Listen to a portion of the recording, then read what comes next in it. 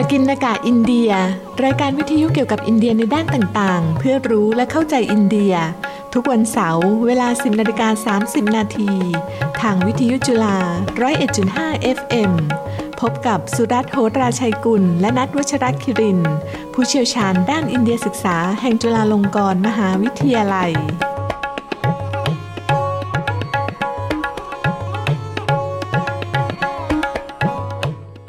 สวัสดีครับท่านผู้ฟังพบกับรายการปกิณกะอินเดียสำหรับวันเสาร์ที่ 9 ธันวาคม พุทธศักราช 2566 หัวข้อในวันนี้คือเสวียนจั่งธรรมทูตจีนผู้จารึกทั่วแผ่นดินอินเดียผมสุรัตน์ โหราชัยกุลภาควิชาความสัมพันธ์ระหว่างประเทศคณะรัฐศาสตร์และศูนย์อินเดียศึกษาสถาบันเอเชียศึกษาจุฬาลงกรณ์มหาวิทยาลัยครับและผมณัฐ วัชรคิรินทร์นักวิชาการอิสระครับครับท่านผู้ฟังครับเชิญฟังเพลงก่อนเลยครับ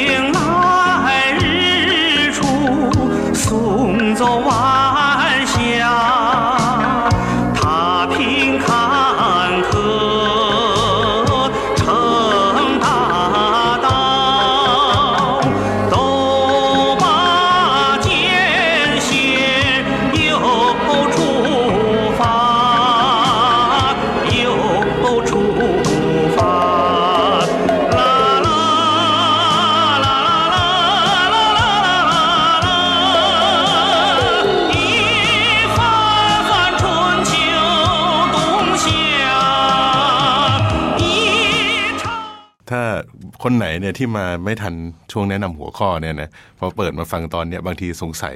อาจจะสงสัยก็ได้ว่าสถานีเนี่ยหยิบเพลงมาเปิดผิดหรือเปล่าใช่ไหมฮะเพราะว่านี่รายการปกิณกะอินเดียนะแต่ทำไมเราเปิดเพลงจีนใช่ไหมฮะทีนี้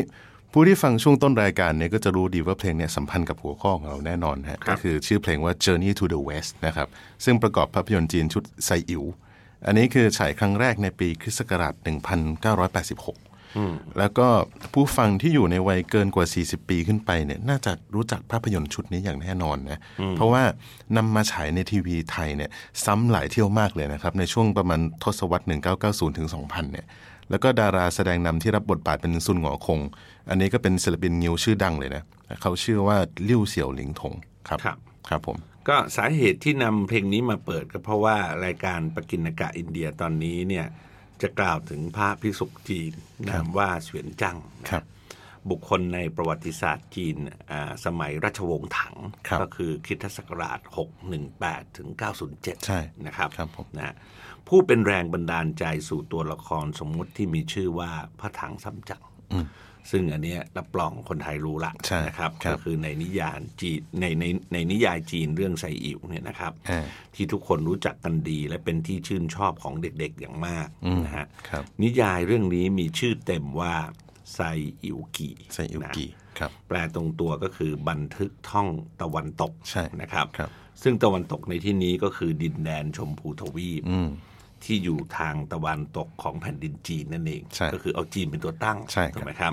นะเป็นเรื่องของพระถังซัมจั๋งที่ได้รับราชองค์การให้ไปอัญเชิญพระไตรปิฎกจากชมพูทวีปนะครับระหว่างทางได้รับลูกศิษย์มา3 ตนนะคือใครครับปีศาจลิงชุนหงอคงถูกไหมฮะปีศาจหมูตือป่วยก่ายอันนี้นี่น่าจะดังสุดนะครับ แล้วก็แน่นอนปีศาจแหละครับพรายน้ำสวดเฉ่งนะครับผมท้องเรื่องนั้นสนุกสนานและเต็มไปด้วยอภินิหารมากมาย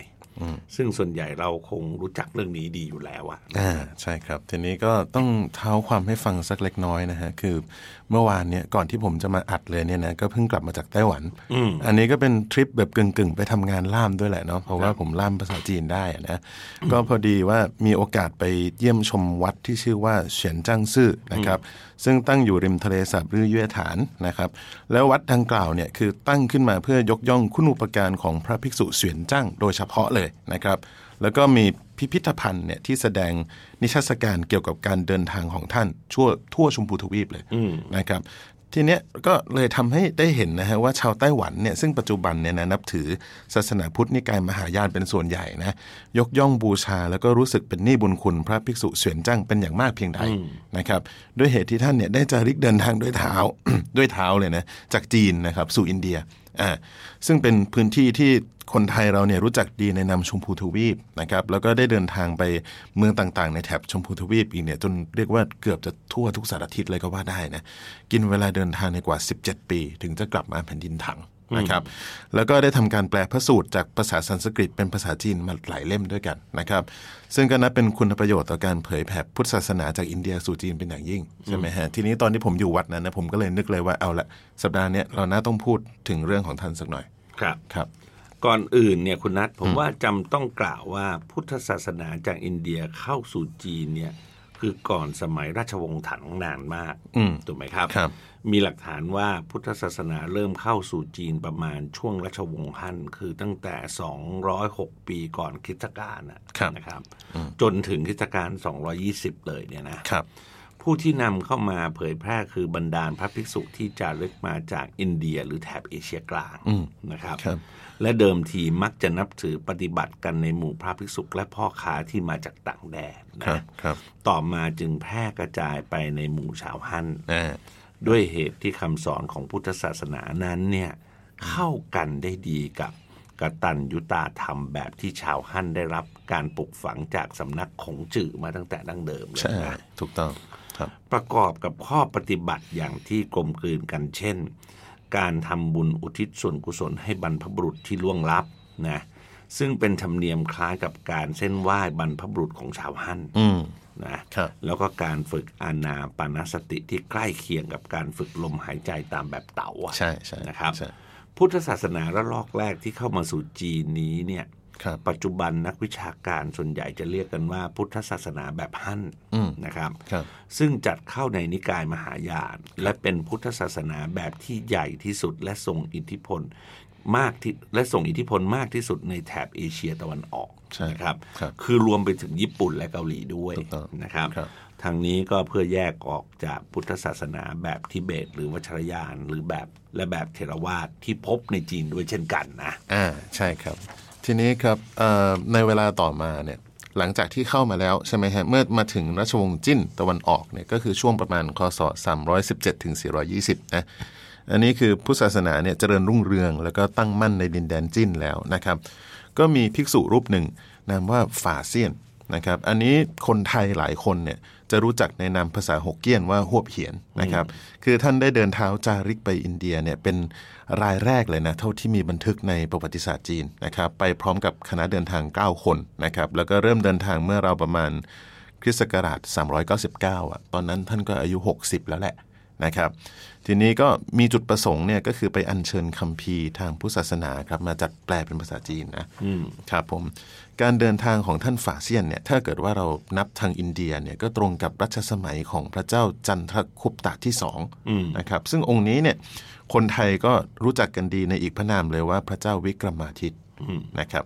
ภิกษุฝาเซียนเนี่ยใช้เวลาจาริกอยู่ในแถบชมพูทวีปถึง10 ปีนะครับแล้วก็ไปเยี่ยมเยือนสถานที่สำคัญต่างๆที่เกี่ยวข้องกับพุทธประวัติด้วยนะครับอันนี้ก็คือรวมถึงพุทธคยาพาราณสีสาวัตถีกบิลพัสกุสินาราเป็นต้นนะครับเนี่ยภายในเวลา10 ปีเนี่ยนะครับท่านได้ศึกษาเรียนรู้ภาษาสันสกฤตจนแตกฉานแล้วก็ได้อัญเชิญคัมภีร์ทางพุทธศาสนากลับมามากมายนะครับรวมทั้งได้แปลออกมาเป็นภาษาจีนด้วยอันนี้ก็เป็นความพยายามครั้งแรกนะครับครับคุณนัทขั้นเวลาผ่านไปถึงคริสตศักราช602เนี่ยนะซึ่งตรงกับปลายสมัยราชวงศ์สุยเนี่ยเด็กชายคนหนึ่งชื่อว่าเฉินฮุยเนี่ยก็ถือกำเนิดขึ้นซึ่งเด็กคนนี้แหละต่อมาจะกลายเป็นพระภิกษุเสวียนจั่งนะครับเฉินฮุยเป็นพี่น้องคนสุดท้องในจำนวน4 คนนะเด็กชายเฉินฮุยเป็นคนใฝ่ธรรมะมาตั้งแต่เด็กเขาศึกษาพุทธศาสนาจากการอ่านหนังสือที่พ่อเก็บรวบรวมไว้พ่อของเขาชื่อเฉินฮุยนี่ก็เฉินฮุยแต่วรรณยุกต์เปลี่ยนไปวรรณยุกต์ไม่เหมือนใช่ครับแต่สำหรับเสียง ถ้าสะกดเป็นภาษาอังกฤษนี่ก็คือตัวเดียวกันเลยถูกไหมครับ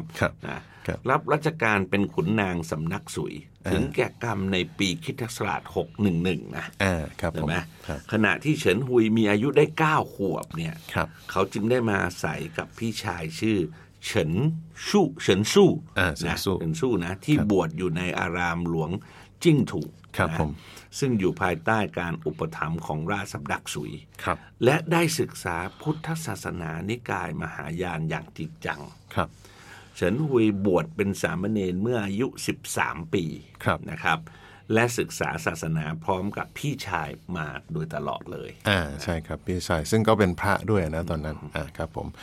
ทีนี้เมื่ออายุครบ20 ปีก็คือครบบวชเนี่ยนะฮะสามเณรเฉินฮุยเนี่ยก็ได้รับอุปสมบทเป็นพระภิกษุแล้วก็ได้รับฉายาภาษาจีนว่าเสวียนจั่งนะครับตรงนี้ก็คือมีความหมายว่าลึกล้ำแล้วก็ยิ่งใหญ่ฉายาภาษาสันสกฤตเนี่ยก็คือโมกษเทวะนะครับหรือถ้าเกิดว่าเราอ่านตามเสียงสันสกฤตคือโมกชเดวะใช่ไหมฮะก็สำหรับปีคริสต์ศักราช622ซึ่งเป็นช่วงที่ภิกษุเสวียนจั่งอุปสมบทเนี่ยก็บังเอิญว่าเป็นช่วงที่ราชวงศ์สุยเนี่ยเพิ่งล่มสลายลงนะฮะแล้วก็เพิ่งเริ่มก่อตั้งราชวงศ์ถังจริงราชวงศ์สุยเนี่ยมันก็สั้นๆนะอาจารย์มีฮ่องเต้อยู่3 คนก็อยู่แค่ไม่กี่ปีนะครับก็ก่อนหน้านั้นเนี่ยคือช่วงคศ618เนี่ยที่เป็นช่วงโค่นล้มราชวงศ์สุยพอดีเนี่ยนะครับทั้ง2พี่น้องคือเฉินสู้กับเฉินฮุยเนี่ยต้องลี้ภัยจากวัดเดิมเพราะว่าวัดเดิมเนี่ยเป็นวัดในเนี่ยนะครับราชสำนักสุยก็เลยต้องลี้ภัยใช่ไหมฮะก็ไปอยู่ที่เมืองฉางอานเนี่ยจริงๆเป็นเมืองหลวงใหม่ของราชวงศ์ถังตอนนั้นนะครับแล้วหลังจากนั้นเนี่ยท่านก็ย้ายต่อนะไปเมืองเฉิงตูที่เสฉวนอีกครั้งนะครับมาถึงตรงนี้แหละที่ย้ายไปเมืองเฉิงตูนี่แหละที่สามเณรเฉินฮุยเนี่ยได้มีโอกาสอุปสมบทนะครับแล้วก็เจ้าอาวาสวัดเนี่ยก็รู้สึกทึ่งนะในความเฉลียวฉลาดของภิกษุหนุ่มรูปนี้มากก็เลยอนุญาตให้เรียนคัมภีร์ยากๆนะตั้งแต่อายุยังน้อยๆเลยครับผมช่วงนี้เองนะคุณนัทที่พระเสวียนจั่งได้เกิดแรงบันดาลใจจากการจารึกของพระฝ่าเสียนในสมัยโบราณนะครับท่านมีความตั้งใจอย่างแรงกล้าที่จะเจริญรอยตามพระฝ่าเสียนนะพระฝ่าเสียนนะเพื่อไปค้นหาพระคัมภีร์ทางพุทธศาสนาที่ยังไม่ได้รับการแปลจากภาษาสันสกฤตมาแปลเพิ่มเติมนะครับขณะเดียวกันเพื่อหาต้นฉบับสอบทานความถูกต้องของคัมภีร์ที่ได้รับการแปลครั้งแรกด้วยนะครับเพราะมีบางส่วนที่ท่านเชื่อว่าเกิดจากการตีความผิดพลาดนะครับทำให้ปฏิบัติต่อกันมาอย่างคลาดเคลื่อนเป็นเวลานานนะข้อนี้ผมว่าแสดงให้เห็นชัดเจนถึงนิสัยของนักค้นคว้าวิจัยที่ดีนะครับคือนอกจากจะต้องการขยายองค์ความรู้เดิมให้สมบูรณ์ยิ่งขึ้นยังรู้จักตั้งข้อสงสัยต่อองค์ความรู้เดิมว่าอาจจะมีจุดบกพร่องอีกด้วยนะครับเหตุนี้ท่านจึงเริ่มออกจารึกมุ่งหน้าไปอินเดียในปีคริสตศักราช629นะเมื่ออายุได้เพียง27เท่านั้นนะครับพระภิกษุหนุ่มเสวียนจั่งเนี่ยได้บันทึกถึงจุดประสงค์การจารึกครั้งนี้ไว้อย่างชัดเจนว่ายังไงครับคุณนัทครับท่านเขียนว่าอย่างนี้ครับฉันออกเดินทางครั้งนี้มิได้ประสงค์ลาภยศสรรเสริญส่วนตัวฉันเองหากแต่ด้วยนึกเสียใจว่าในบ้านเมืองของฉันหลักคำสอนของพุทธศาสนายังไม่สมบูรณ์และคัมภีร์ก็ยังไม่ครบถ้วนฉันมีข้อสงสัยมากมายปรารถนาจะออกไปหาความจริงจึงตัดสินใจเสี่ยงชีวิตเดินทางไปตะวันตกเพื่อจะแสวงหาคำสอนที่ฉันไม่เคยได้ยินได้ฟังมาก่อนเพื่อที่ว่าอมฤตแห่งพระสูตรมหายานจะไม่ได้ประพรมอยู่เพียงที่กบิลพัสเท่านั้นหากแต่เผยแผ่ความจริงสูงสุดนั้นมาสู่ประเทศข้างบุรพาทิตด้วยครับบันทึกการเดินทางของพระภิกษุเสวียนจั่งบ่งบอกเราว่าท่านได้จารึกออกไปตามแนวเส้นทางสายใหม่ถูกไหมครับครับผมนะอันนี้ก็ไม่น่าแปลกใจที่ทำไมพูดถึงซิลค์โรดกันอยู่ณปัจจุบันนะครับผมโดยตั้งต้นจากฉางอานเมืองหลวงของราชวงศ์ถังขึ้นไปทางทิศตะวันตกเฉียงเหนือนะผ่านบริเวณที่เป็นทะเลทรายมณฑลซินเจียงนะก็คือมณฑลซินเจียงในปัจจุบันใช่ไหมฮะซึ่งในขณะนั้นเป็นอาณาจักรพุทธหลายอาณาจักรเช่นอะไรครับอัคคณีกุจีถูกไหมฮะซึ่งมีแนวปฏิบัติที่แตกต่างจากพุทธศาสนาแบบฮั่นนะครับทำให้พระภิกษุเสวียนจั่งเนี่ยได้เรียนรู้แนวทางอื่นเป็นครั้งแรกจากนั้น ท่านจึงจารึกออกสู่บริเวณคีร์กิสถานและอุซเบกิสถานก็คือนี่ก็ชื่อแบบในปัจจุบันเลยเนี่ยถูกไหมครับซึ่งขณะนั้นยังคงมีอาณาจักรพุทธโบราณเช่นพาลุกะนะสมากันนะลงไปสู่บริเวณอัฟกานิสถานผ่านอาณาจักรบามิยานนะซึ่งปัจจุบันนี้ก็เป็นที่รู้จักกันดีในฐานะเมืองมรดกพุทธที่เก่าแก่ที่สุดแห่งหนึ่งบันทึกของพระเสวียนจั่งได้ระบุถึงพระพุทธรูปขนาดมหึมาที่แกะสลักลงไปในหินซึ่งปัจจุบันนี้ก็น่าเสียดายว่าพระพุทธรูปองค์ดังกล่าวได้ถูกทำลายไปแล้วจริงๆองค์นี้มีชื่อเสียงมากนะอาจารย์ทีนี้คือรู้สึกว่าจะประมาณแค่ช่วงปี 2001 นี่เองแหละที่ถูกทำลายไปใช่ไหมฮะก็คิดว่าขณะนั้นพระเสวียนจั่งเดินทางผ่านก็คงได้เห็นองค์สมบูรณ์ครับผมตลอดเส้นทางที่ผ่านมาเนี่ยพระภิกษุเสวียนจั่งเนี่ยก็ได้พบอารามนับร้อยแห่งแล้วก็ภิกษุหลายพันรูปนะครับทั้งนิกายมหายานและเถรวาทด้วยตรงนี้นี่คือหมายถึงไงครับคือสะท้อนถึงความรุ่งเรืองของพุทธศาสนาในอดีตเลยนะตามบริเวณเส้นทางสายไหมเนี่ยนะครับซึ่งเป็นเส้นทางค้าขายอันสำคัญที่สุดในสมัยโบราณเห็นไหมฮะต่อมาเนี่ยท่านก็เข้าสู่บริเวณอาณาจักรคันธาระแล้วหลังจากนั้นเนี่ยก็ลงไปสู่ส่วนลุ่มแม่น้ำสินธุนะครับซึ่งเป็นอินเดียปัจจุบันนี่แหละโดยผ่านทางบริเวณแคชเมียร์ครับแล้วก็ลงไปปัญจาบแล้วก็ย้อนขึ้นไปหิมาจันประเทศแล้วลงมาแจปูร์หรือว่าชัยปุระนะซึ่งแต่ละพื้นที่ดังกล่าวเนี่ยถ้าเป็นสมัยก่อนก็จะมีชื่อแตกต่างกับสมัยปัจจุบันไอ้ที่ผมพูดเมื่อกี้เนี่ยคือชื่อปัจจุบันใช่ครับเส้นทางต่อจากเนี้ยของท่านเนี่ยก็คือเป็นการไต่ไปตามตะเข็บตอนเหนือของชมพูทวีปนะครับผ่านอุตราขันธ์และอุตตรประเทศซึ่งในขณะนั้นเนี่ยก็จะมีอาณาจักรย่อยๆอย่างอาณาจักรมัทุราชรุกคณะแล้วก็มติปุระเป็นลำดับไปนะฮะตรงนี้เนี่ยคือมีทั้งวัดพุทธมหายานวัดพุทธเถรวาทนะแล้วยังมีวัดเทพฮินดูมากมายด้วยซึ่งตอนนั้นเนี่ยตั้งแต่สมัยนั้นแล้วนะครับเขาก็บูชาแบบควบคู่ผสมผสานไปกับพุทธเลยครับผมภิกษุเสวียนจั่งเนี่ยยังเดินทางไปในดินแดนลุ่มแม่น้ำสินธุอีกหลายเมืองนะคุณนัทนะที่สำคัญพอจะกล่าวชื่อไว้ในที่นี้ได้ก็มีเช่นอะไรครับกัญญากุปฉะนะถูกไหมครับแล้วภาษาทางอินเดียก็จะเป็นกัญญากุปจานะครับอโยธยาถูกไหมครับนะประจักษ์นะโกสัมพีกุสินาราสาวัตถีพาราณสีมคธถูกไหมครับนะอันนี้ก็ยกตัวอย่างเท่านั้นนะนี่เป็นคือพูดง่ายๆว่าเป็นแค่ส่วนหนึ่งในบรรดากว่า100เมืองที่ท่านได้จารึกไปนะถูกไหมครับจากเส้นทางในแผนที่ซึ่งมีผู้ทำไว้อย่างละเอียดใน Google ด้วยถูกไหมครับแสดงให้เห็นว่าระหว่างที่ภิกษุเสวียนจั่งอยู่ที่อินเดียเนี่ยท่านได้เดินทางเลาะชายฝั่งตะวันออกจากแถบกุชราชเนี่ยลงไปต่ำสุดก็ถึงกาญจีปุรัมนะครับอันนี้ก็คือมลรัฐทมิลนาดูในปัจจุบันถูกไหมครับและยังจารึกตามชายฝั่งตะวันออกของอินเดียผ่านเบงกอลขึ้นไปถึงอาสัมด้วยถูกไหมครับนับว่าครอบคลุมแนวชายฝั่งเกือบทั่วประเทศได้อย่างน่าอัศจรรย์ยิ่งสำหรับมนุษย์คนหนึ่งที่เดินด้วยเท้าแม้ว่าท่านจะไม่ได้เข้าไปตอนกลางประเทศนะก็ตามใช่ครับก็คือท่านจะเดินอยู่รอบๆชายฝั่งถ้าเปรียบเทียบก็คือเหมือนกับว่าวนรอบประเทศนะไม่เข้าตรงกลางนะครับการจาริกของภิกษุเสวียนจั่งเนี่ยนะครับนับตั้งแต่ออกจากฉางอันจนกระทั่งกลับไปฉางอันอีกครั้งหนึ่งเนี่ยก็กินเวลารวมทั้งสิ้นก็ประมาณ17ปีนะครับก็คือจบลงในคริสต์ศักราช645แล้วก็ระหว่างการเดินทางดังกล่าวเนี่ยพระเสวียนจั่งได้จดบันทึกรายละเอียดเกี่ยวกับเมืองต่างๆไว้อย่างน่าสนใจนะท่านได้เคยพักอาศัยเพื่อศึกษาเรียนรู้ในอารามหลายแห่งจนแตกฉานในทางภาษาแล้วก็ทางธรรมนะครับถึงกับเคยโต้วาทีชนะพระภิกษุเจ้าถิ่นมาแล้วด้วยนะครับแล้วในที่สุดเนี่ยเมื่อท่านกลับมาที่ฉางอันเนี่ยนะก็ได้นำคัมภีร์พุทธศาสนาติดตัวมาด้วยถึง657ฉบับนะครับหลังจากนั้นท่านก็ได้แปลส่วนหนึ่งออกมาซึ่งส่วนที่ท่านแปลได้เนี่ยนะถึงแม้จะเป็นปริมาณเพียง75บทนะจากจำนวนทั้งหมดกว่าพันบทเนี่ยแต่ก็เป็นแรงบันดาลใจและก็รากฐานให้เกิดการแปลพระสูตรมหายานสืบต่อมาอีกมากมายเลย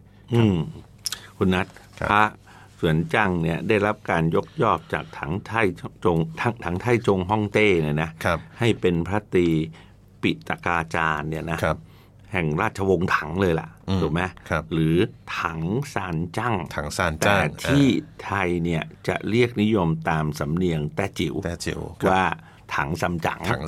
ถูกไหมฮะใช่ครับนะท่านได้ดำเนินการแปลพระไตรปิฎกเรื่อยมาจนมรณภาพในปีคริสตศักราช664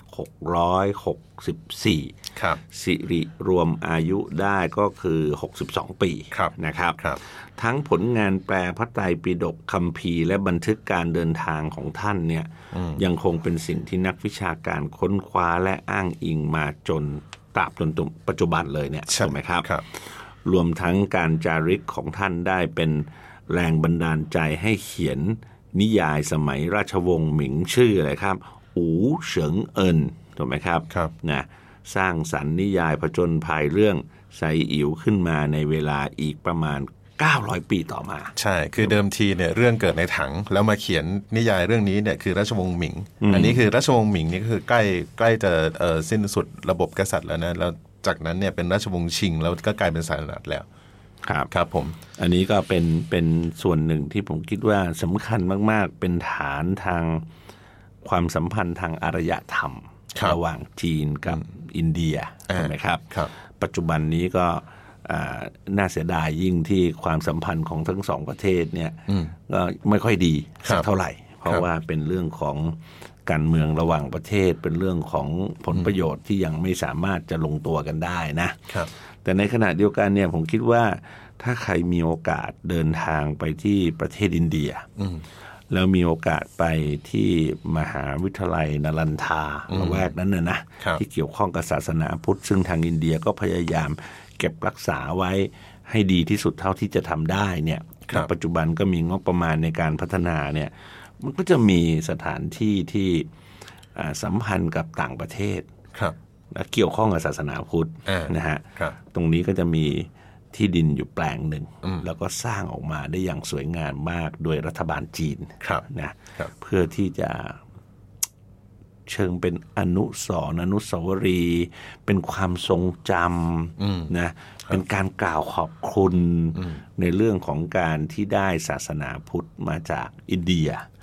เพราะฉะนั้นแล้วค่าเข้าเนี่ยถูกมาก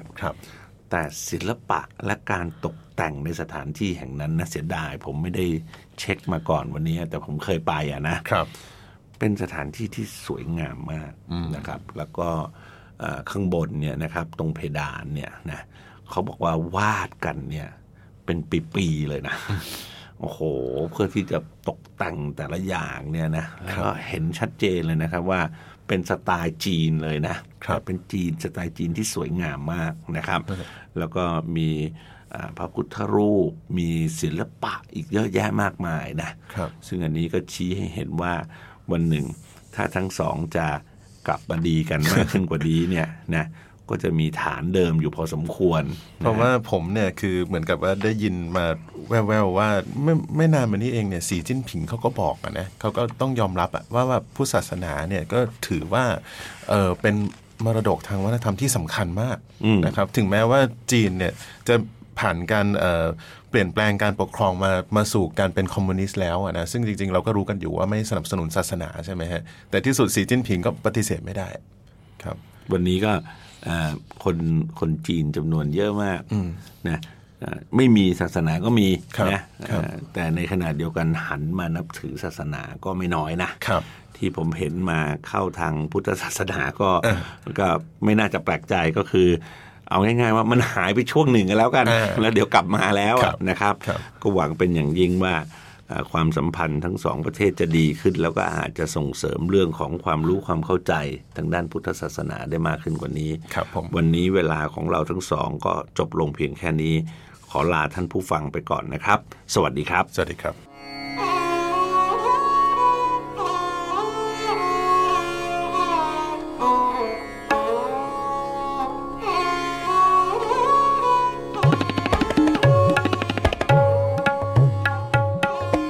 กินกะอินเดียรายการวิทยุเกี่ยวกับอินเดียในด้านต่างๆเพื่อรู้และเข้าใจอินเดียทุกวันเสาร์เวลา 10:30 นาทีทางวิทยุจุฬา 101.5 FM พบกับสุรัตน์ โหราชัยกุลและนัทวัชรคิรินทร์ผู้เชี่ยวชาญด้านอินเดียศึกษาแห่งจุฬาลงกรณ์มหาวิทยาลัย